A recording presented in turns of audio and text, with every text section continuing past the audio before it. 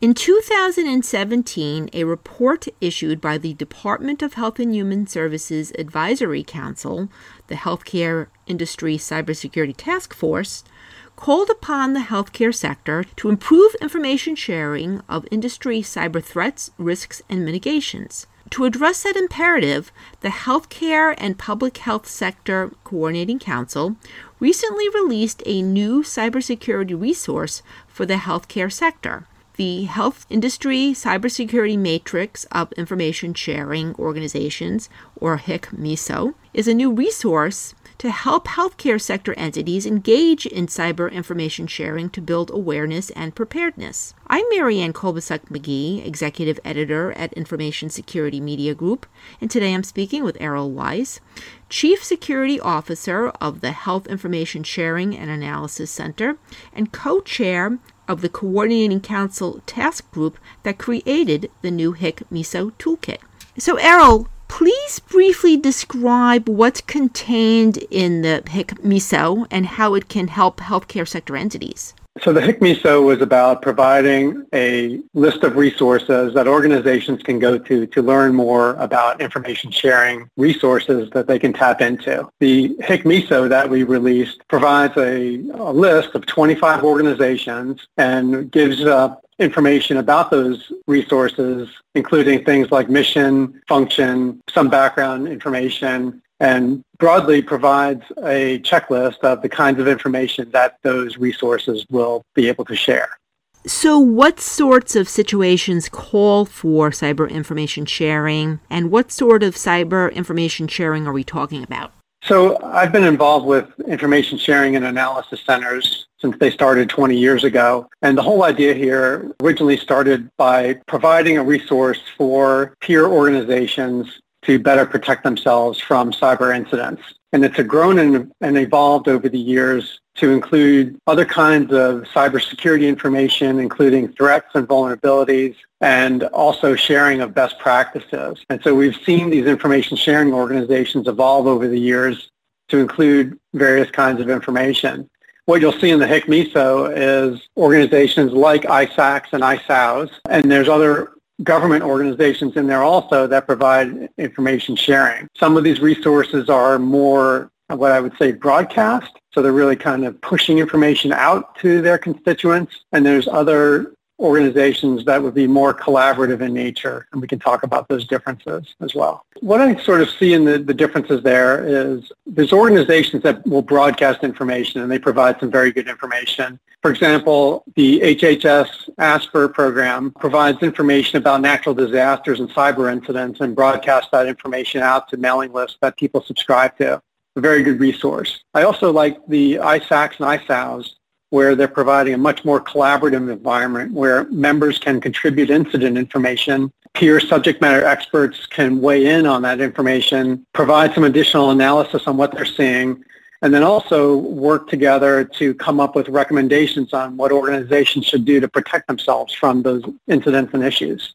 So now we've seen some major attacks in the industry before, WannaCry, some others, and there was information sharing that did go on during these crises. Any examples of other sorts of situations where a healthcare sector entity should be prepared to tap into some of these resources, and what would they expect to get from them? There's been some good examples recently where vulnerabilities have been announced, and one of the things that we can do quickly is ascertain really the threat level and the criticality level of that particular issue and how quickly organizations should react to it.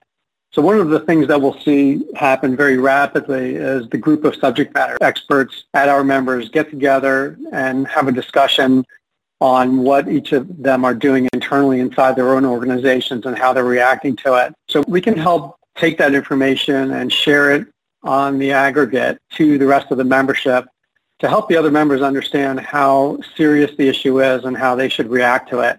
So is this something that they need to implement within days, or is it okay to implement within their existing escalation criteria, for example, in a 30, 60, 90-day turnaround time, for example? So that's one of the things that we see is very useful inside the ISACs. What about smaller healthcare sector entities? They often don't have the resources for participating in sophisticated cyber information sharing activities. Plus, these smaller entities are often the weak links in the cyber security chain in the healthcare sector. How can this new resource address some of the challenges involving the smaller entities? Yeah, it's a great point. That's one of the real objectives of the HICMISO in my mind, is really to provide a resource for smaller organizations who may not have and don't have a sophisticated threat intelligence organization within their firms. And so how can they get started? And it's one of the things I really like about the HICMISO is that you've got a list of 25 organizations there, and you can see which ones provide free information, how you can sign up for that, how you can get on their mailing lists and learn about various information security and cybersecurity issues, or even physical security issues as well. And so it's really up to the organization to understand what do they want to get out of a feed that's available on this HICMISO. What's the maturity of the organization? So, for example, do they have the processes and or the automation in place to be able to absorb this information? In a lot of cases, we know they don't. So they really need to take a look at what these feeds offer and understand what they could be getting if they can consume indicators of compromise in an automated fashion, which they may or may not be able to do. But can they absorb, for example, more narrative, strategic level awareness type of messaging as well? If they can get that into their environment and at least raise the level of awareness inside their own organizations with their leadership and their staff, that we would see that as a win. So there's a lot of different ways that they could absorb the different kinds of information that's provided in the various organizations listed in the HICMISO. And what about medical devices and the cyber threats and risks involving those products? Does the new resource address any cyber information sharing pertaining to medical devices and other connected devices that are used in healthcare? Yes, that's definitely included in the HICMISO as well. And of course, that's a very large part of what we're concerned with in the healthcare industry. So there are several resources on that HICMISO where firms can go to subscribe to general feeds from the government or even from some of the private sector entities on medical device security issues. And Errol, before you joined the Health ISAC, you had spent a long time in the financial services sector. Any lessons that you think that you've seen the financial services sector learn about cybersecurity information sharing that you think are beneficial for the healthcare sector to know? Is there some set of practices that you see, for instance, the healthcare sector lacking that kind of weakens their cybersecurity posture versus what you've seen in the financial services sector? Yeah, that's a great question. I would say that from the experience that I've had so far, and I've only been with the Health ISAC for about 5 months, that in my estimation, the challenges and security issues that we're dealing with in the healthcare sector are even more complex than what I saw in the finance sector. So maybe that's the bad news.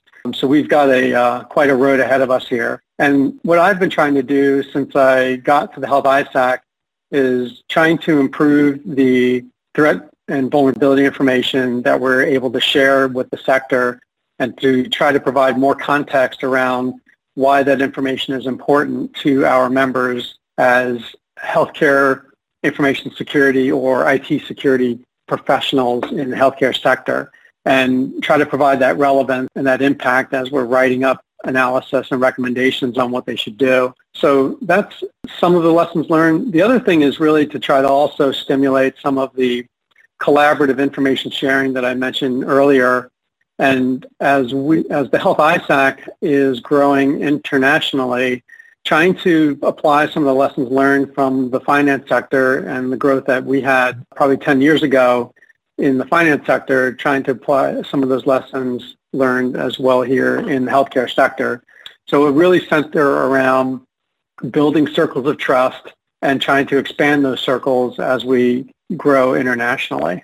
And finally, what's next for the HICMISO toolset? Will it be periodically updated as the threat landscape evolves and as cyber information sharing needs evolve? So the HICMISO, we definitely intend for it to be a very living document. And I was really so excited to see this collaborative public-private sector project come to fruition with the version that we have up today on the website.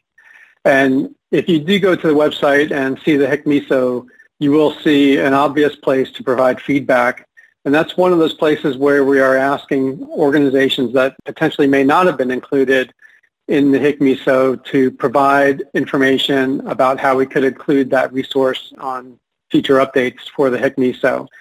So even in the few days after we released it, we got some very early feedback from some organizations who were not on the initial list, and we've already added them, so it's very easy for us to add them. And then the other thing you would see on the HICMISO when you get to the website is that there's the ability to download a nicely formatted PDF version, so you actually could have a static copy of the HICMISO to download and maybe even print out, so it's a little bit more easier for some people to consume. We do intend to make updates very often as needed to the list of organizations. I mean, any other updates that the existing ones want to provide us. Thanks, Errol. I've been speaking to Errol Weiss. I'm Marianne Kolbasuk-McGee of Information Security Media Group. Thanks for listening.